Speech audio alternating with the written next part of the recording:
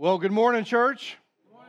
Glad you are here this morning. You know, I just got to say before we kind of move on a little bit, some of you may or may not know this, but about, maybe 7-8 months ago, we realized there's someone in our church who we love and adore that has got some hearing issues, and so we developed through a team of people that are put together for those that are hearing impaired. And in fact, we have about 6 or 7 people that rotate through the songs and the message to sign for anybody. And so if you know somebody, we've got a spot for them. But today, I'm just going to tell you the truth, man. I looked over, and that last song we're singing, I'm Available, and I see one of our little kids, Candace Brantley, right over here, signing the song to Katie about how we're available to the Lord. And I thought to myself, you know, we want to be a church that is surrounded and immersed in a culture. You can turn those lights back on, bro. You can turn, there you go. Immersed in a culture where we are serving. And here we have, how old is Candace? 6, a 6-year-old, showing all of us, any of us, can be used by God, right? And so, I don't know if Candace can hear us, but let's show Candace how much we love her and appreciate her. And she may have already gone back to the kids' area to avoid the preaching, but that's okay. So, you're here. And so today, we are going to continue in our series called No Other Gospel. We're in the book of Galatians, and if you remember from last week, it was such a powerful passage where Paul established some things, if you remember. He starts off by establishing that he's an apostle, that he is someone who has a divine message, and he is someone who speaks with divine authority. And that's kind of what apostles did. And then as he did that, as he expressed himself as an apostle, he jumps right to the chase.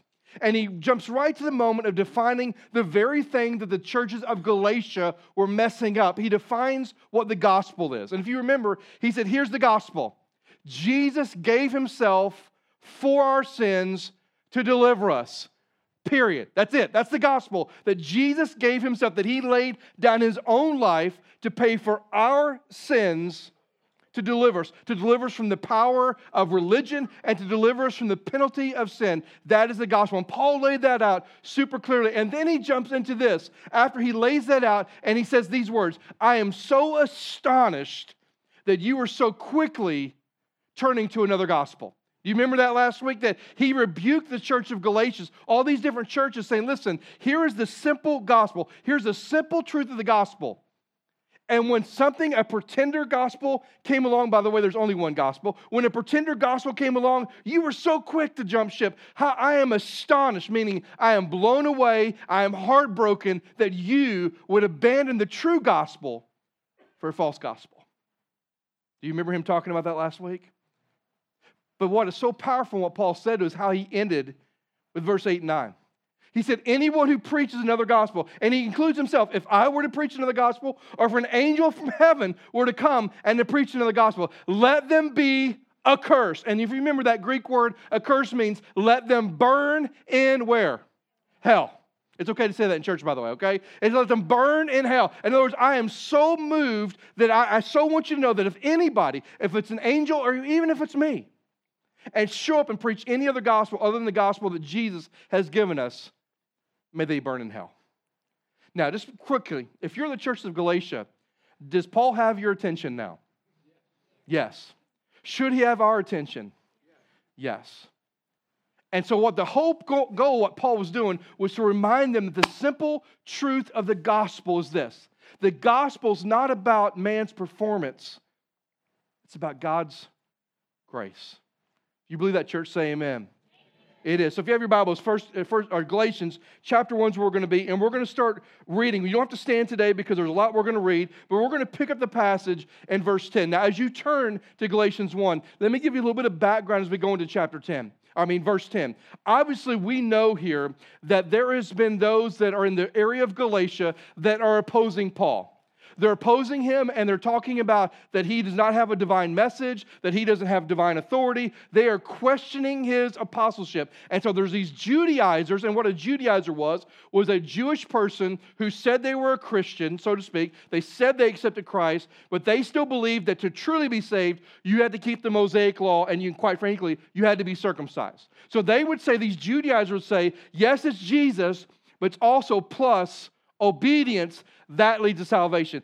That is a false gospel, right, church? Amen. That's a false gospel. And these guys had permeated through the areas of Galatia, and they were saying this Paul who preaches a simple gospel, listen, he doesn't have divine authority.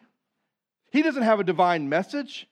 What we're telling you is truth. And so Paul, knowing that, after he's laid the gauntlet down and he's rebuked this church, he does some really fascinating things. So in this passage, there's 4 things I want you to notice. And here's the first thing. The first thing Paul does is Paul gives a defense of himself. Knowing there's opposition, knowing there's accusers, Paul gives a defense of himself, and he really defends himself in 2 areas. Here's the first one, verse 10. For am I now seeking the approval of man or of God? Or am I trying to please man? If I were still trying to please man, I would not be a servant of Christ. Now, this is pretty powerful. What Paul is saying is he gives a defense regarding his motives. So if you're taking notes, the defense he gives, first of all, is the defense regarding his motives. Here's what he says. Hey, who do you think I'm trying to please with this gospel? Who do you think I'm trying to please? Now, think about that for a moment.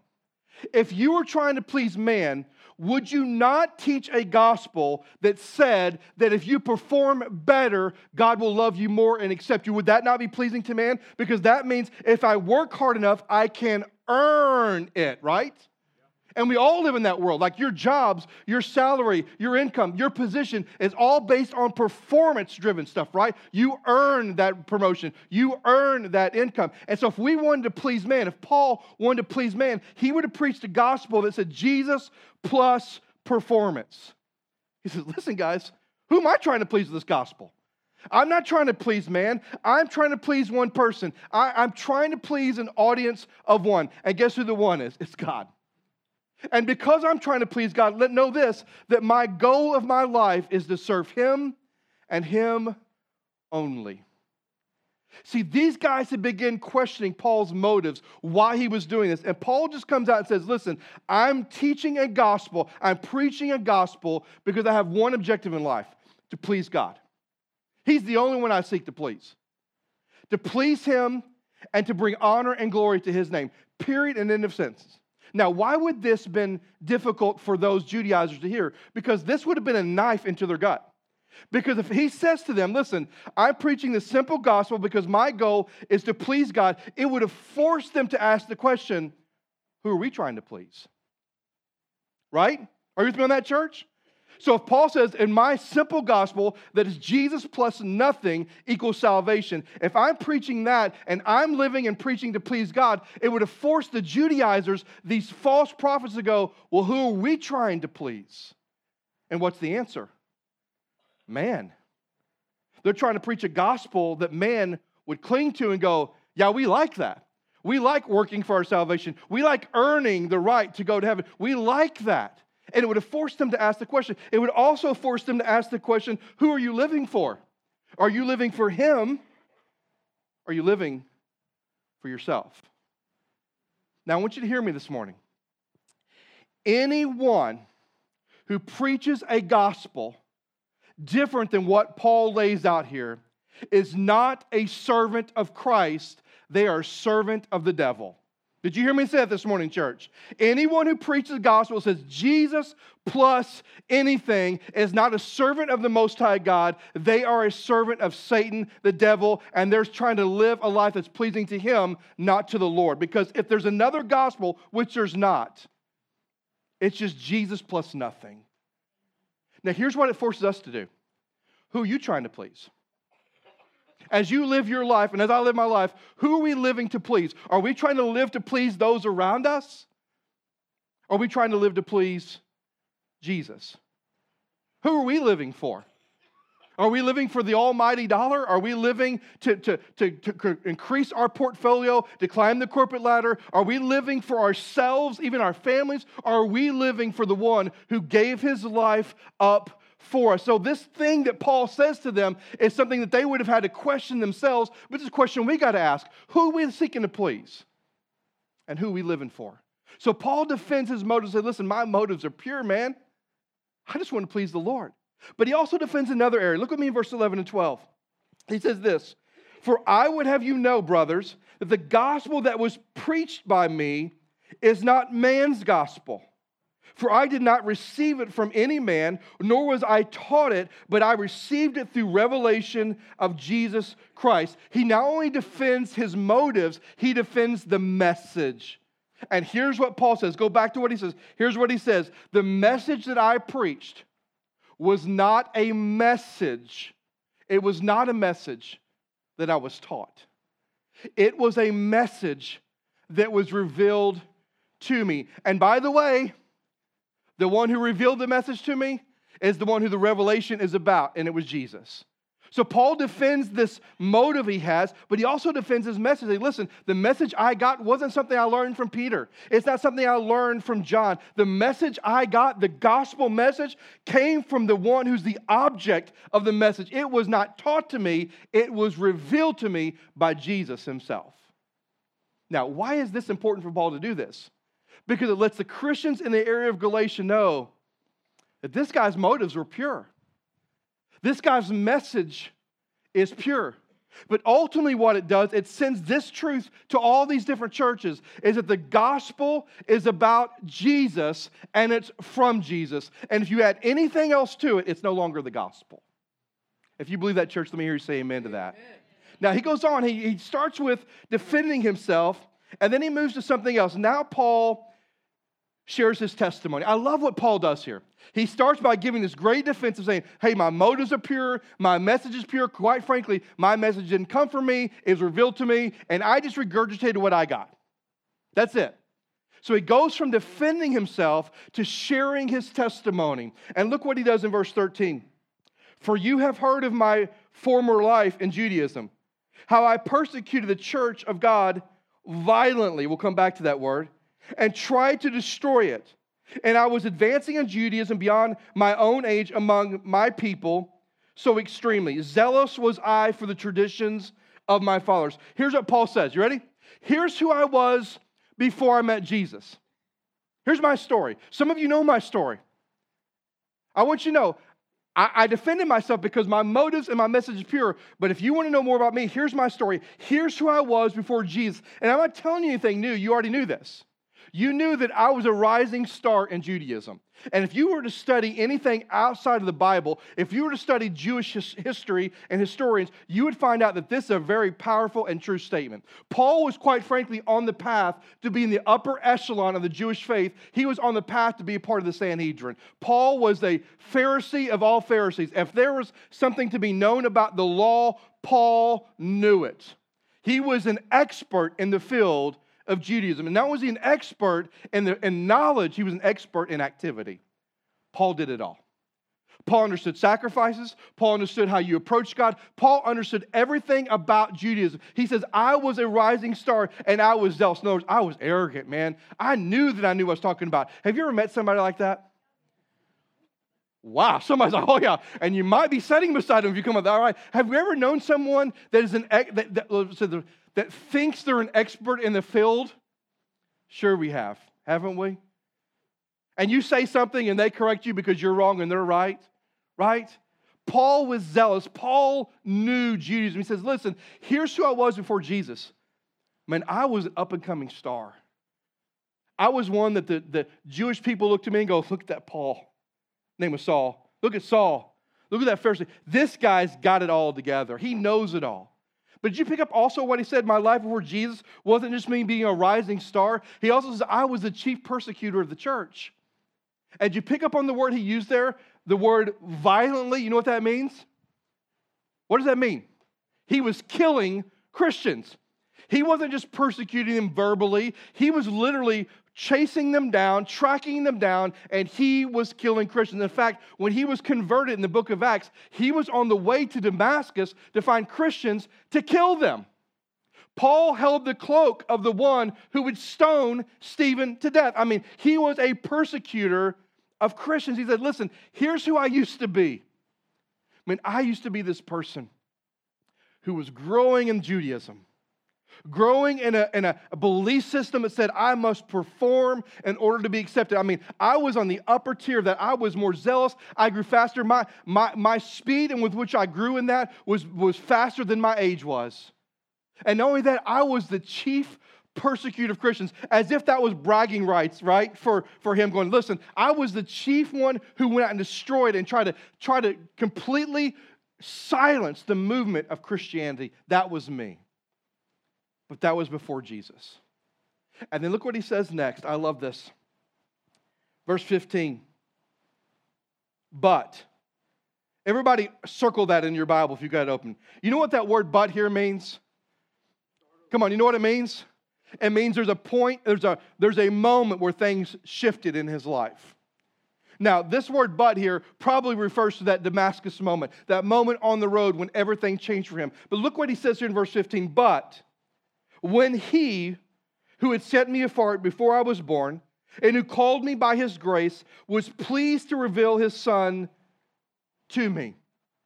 But Paul says, here's who I was before Christ, but here's what God has done for me. And he uses three phrases that I want you to write down. The first thing he says, now go back to that verse if you would. He says, but he who set me apart. Part of Paul's story was that God had set him apart. That phrase, to set me apart, means to establish with a purpose. So God had given Paul a purpose. And he says here, before I was what? Before I was born. He says, listen, before I was ever on planet Earth, God had a purpose for this guy who was a rising star in Judaism, who was a guy who would kill Christians. God still had a plan for me. Now, why would I say that to you this morning? Because some of you think you're too far gone and God can't use you. And I'm telling you, you are wrong. Your sins and your failures and your disobedience can't be any greater than what Paul went through. He was killing Christians. But God had a plan for me before I was born. Now, why would Paul say that?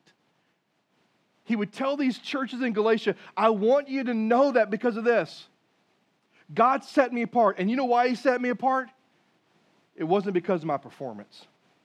It wasn't because of my religious activity. It wasn't because of my high level of morality. You know why he set me apart? Grace. Just because. So the fact he says, before I was born, would have been a reminder to them that God didn't set you apart, Paul, because you lived this really moral life, because you lived this really religious life. He set you apart because, Paul, he loves you. This morning, do you believe God has set you apart this morning? Do you think God has a plan and a purpose for everybody's life in the room? Yes. Man, I hope you do, because he does. And listen, he had it even before you were born. He has a purpose for you. I don't care what rebellion you've lived through. I don't care how you've blasphemed the name of God. God still has a purpose. And if God can use Paul, he can sure use you. Set you apart. And then he uses another phrase here to set us apart. He says, he called me. Go back to that verse in verse 15. But when he, talking about Jesus, who set me apart before I was born and who called me by his grace. This word called me, this phrase called me, means to be invited. What did Jesus invite Paul to? What did he invite him to? He invited him to step from death to life. That was the invitation. To turn from darkness to the light. To go from a place in eternity apart from him in a place called hell to the hope of heaven. Paul says, listen, God has set me apart. God's had a purpose even before I was born. But there was a moment that he called me. There was a moment that he invited me to step out of death and to step into eternal life. Have you had that moment in your life? I mean, I was 9 years old, and I remember it like it was yesterday. It was Vacation Bible School when I was 9 years old, and I remember them sharing the stories and talking about Jesus. But I remember there was a moment, as the best I could at 9 years old, that I understood that I was a sinner. And when they offered that invitation, there was a moment in my life that he invited me. And I said what we sang about a while ago. I said, yes, I'm available. Have you had that moment? See, I would contend for all of us in the room that one of the greatest tragedies any of us could ever face is we've gotten over that moment. That moment that we stepped from death into the life. That moment that he changed us from the inside out. That moment that our name is now written in the Lamb's book of life. And God doesn't have a magic eraser. We are there. Our name is there. And one day he's going to call roll. And is he going to call your name? Paul says, listen, God set me apart, but he called me. There was a moment he invited me into his story of eternal life. And I said, yes. And then there's the third phrase he used here. He says, verse 15, but he who has set me apart before I was born and who called me by his grace was pleased to reveal his son to me. This phrase is revealed his son to me. What was revealed? What was unveiled to Paul? The gospel of Jesus. What was unveiled to Paul on the road to Damascus? Jesus. Paul was going to kill Christians, and the physical Lord Jesus appeared to Paul, and he said, Saul, Saul, why do you persecute me? See, Jesus opened his eyes. And maybe this morning, for some of you, Jesus is opening your eyes. And you're learning and you're realizing that acceptance and love from God doesn't come by performance. It doesn't come by earning it. It comes by grace. God's undeserved, unmerited favor and love for you apart from any performance. That's what it's about. Now, why would Paul share his testimony with this church? Because he wanted them to know, well, I have a pure motive and I have a pure message. I want you to know my story. Here's who I was before Christ, and here's what God has done for me. Why would he share that? Because he wanted them to know that the truth is this, that only the gospel can change you. Only the good news of Jesus can help you move from death to life. You can be the best person in the world. You can say, hey, listen, Doug, I believe that I'm a good person. Well, my first question would be this: what is your standard? Because if your standard is me, your bar is way low. If your standard is Drew, it's even lower. I mean, what is the standard? I got you back for 2 weeks ago, right? What is the standard for your goodness, right? What is that standard? Because our standard is who? Who's our standard? Jesus is our standard. The perfect Son of God. And when we compare our life to Him, the one conclusion we come to is this: no one is good, no, not one. Because He's the standard.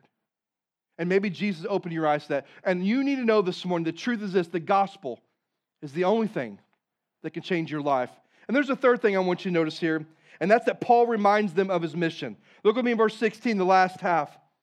He says, he was pleased to reveal his Son to me in order that I might preach him among the Gentiles, for I did not immediately consult with anyone.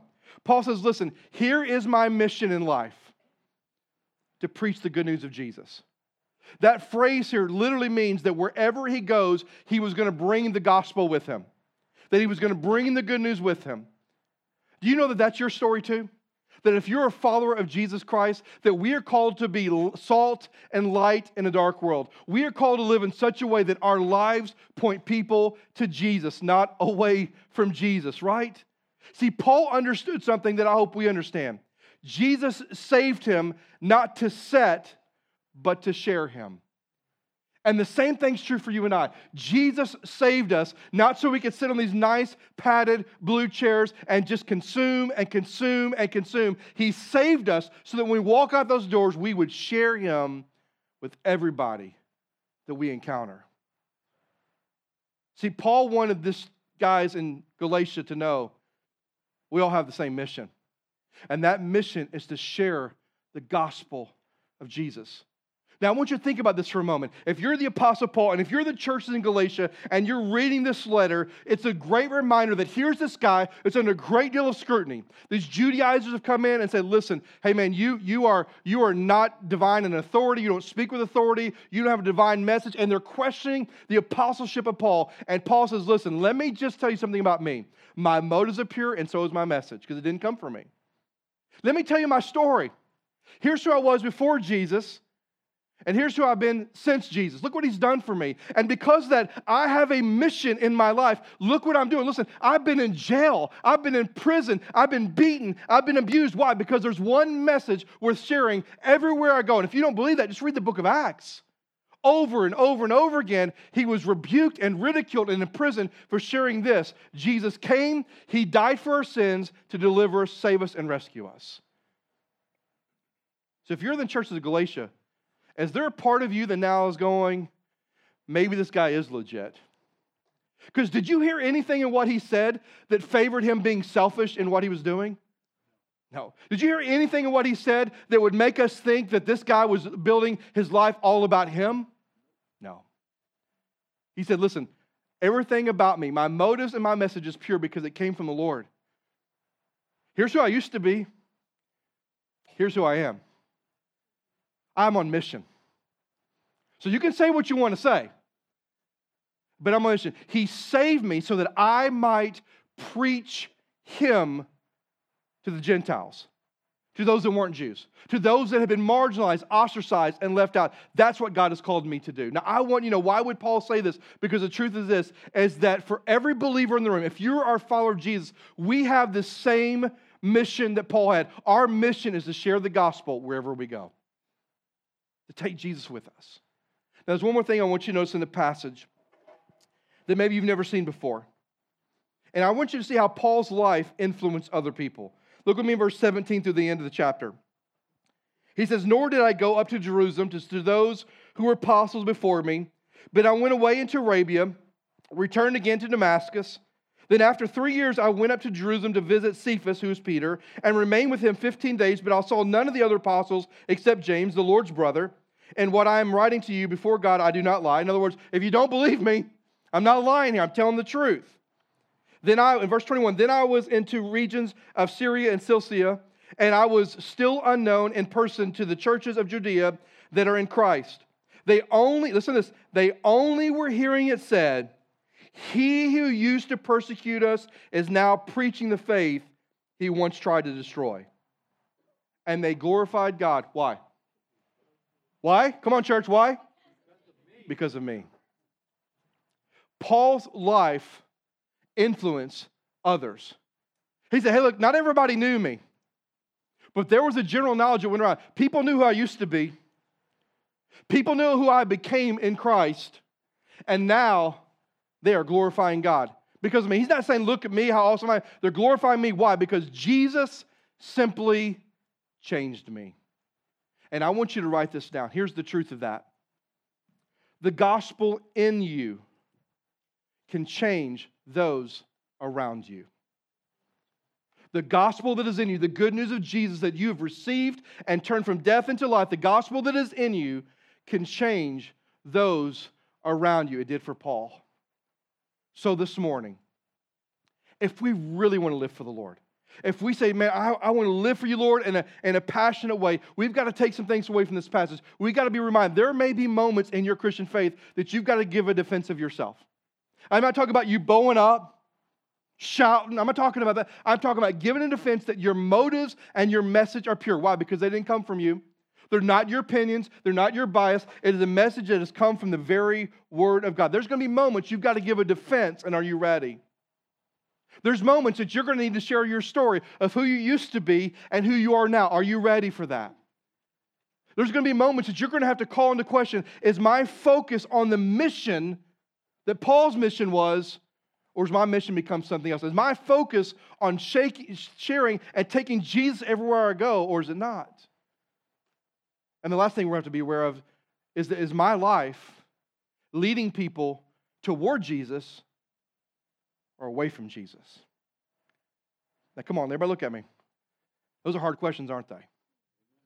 And those are hard. Because it causes us to evaluate some areas of our life that maybe we kind of want to leave untouched, undealt with. But if we're going to live for Christ, we've got to be willing to do the same things that Paul said. So if you're a believer this morning, I have some questions for you. What is your story? Do you know your story?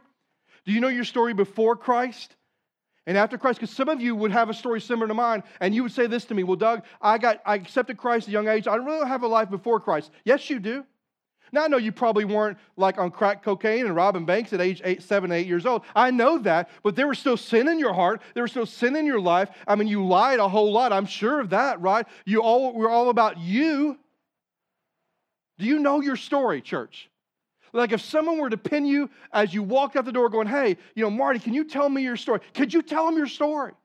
Here's who I used to be. But here's what Jesus has done for me. And if you're a believer, hear me on this. Outside of the Word of God, the greatest weapon you have in this world is your story. Do you know it? And if you don't, listen, if you don't, I would love to help you with it. I would love to sit down with you and talk with you because, listen, when you go out into the world, there's people that I've encountered, people that I've tried to share the gospel with, and you know what they do? They will tell me that, hey, Doug, this is truth for you, this book you talk about, but it's not truth for me. So you know what I do? Plan B is?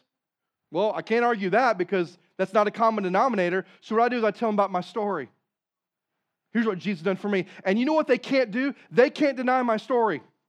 They can't argue my story. You know why? It's my story. They can't debate my story. But what my story does is it validates the truth of God's word. Church, do you know your story?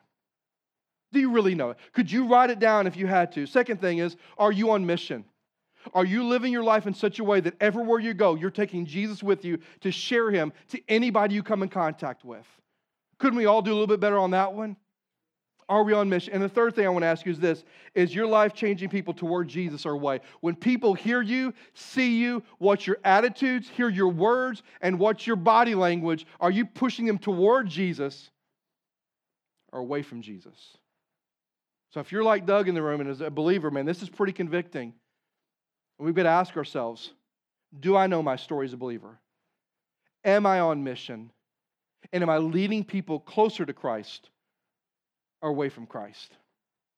And this morning, if you're here and you're like, man, I've never accepted Jesus as my Savior, I just want to say this to you this morning. If you've never made the decision and you don't know that you have a relationship with Christ, Jesus wants to do for you the same thing He did for Paul. He wants to invite you to step from death to life this morning. You don't have to go out in the car and have a Damascus Road experience. He's inviting you today. He brought you here today to invite you. You're not here because someone drugged you. You're not here because, you were blackmailed to be here. You were hogtied. You were drugged in. You weren't here for those. You were here because God ordained you to be here this morning so that He could invite you to pass from death to life. And what will you say to that? Will you say, yes, I know that I'm a sinner. I surrender my life to Christ to be the boss and master. Or will you say, no, thank you? What are you going to do this morning? Let's all stand if you would. Every head bowed, every eye closed. Let's just stand together.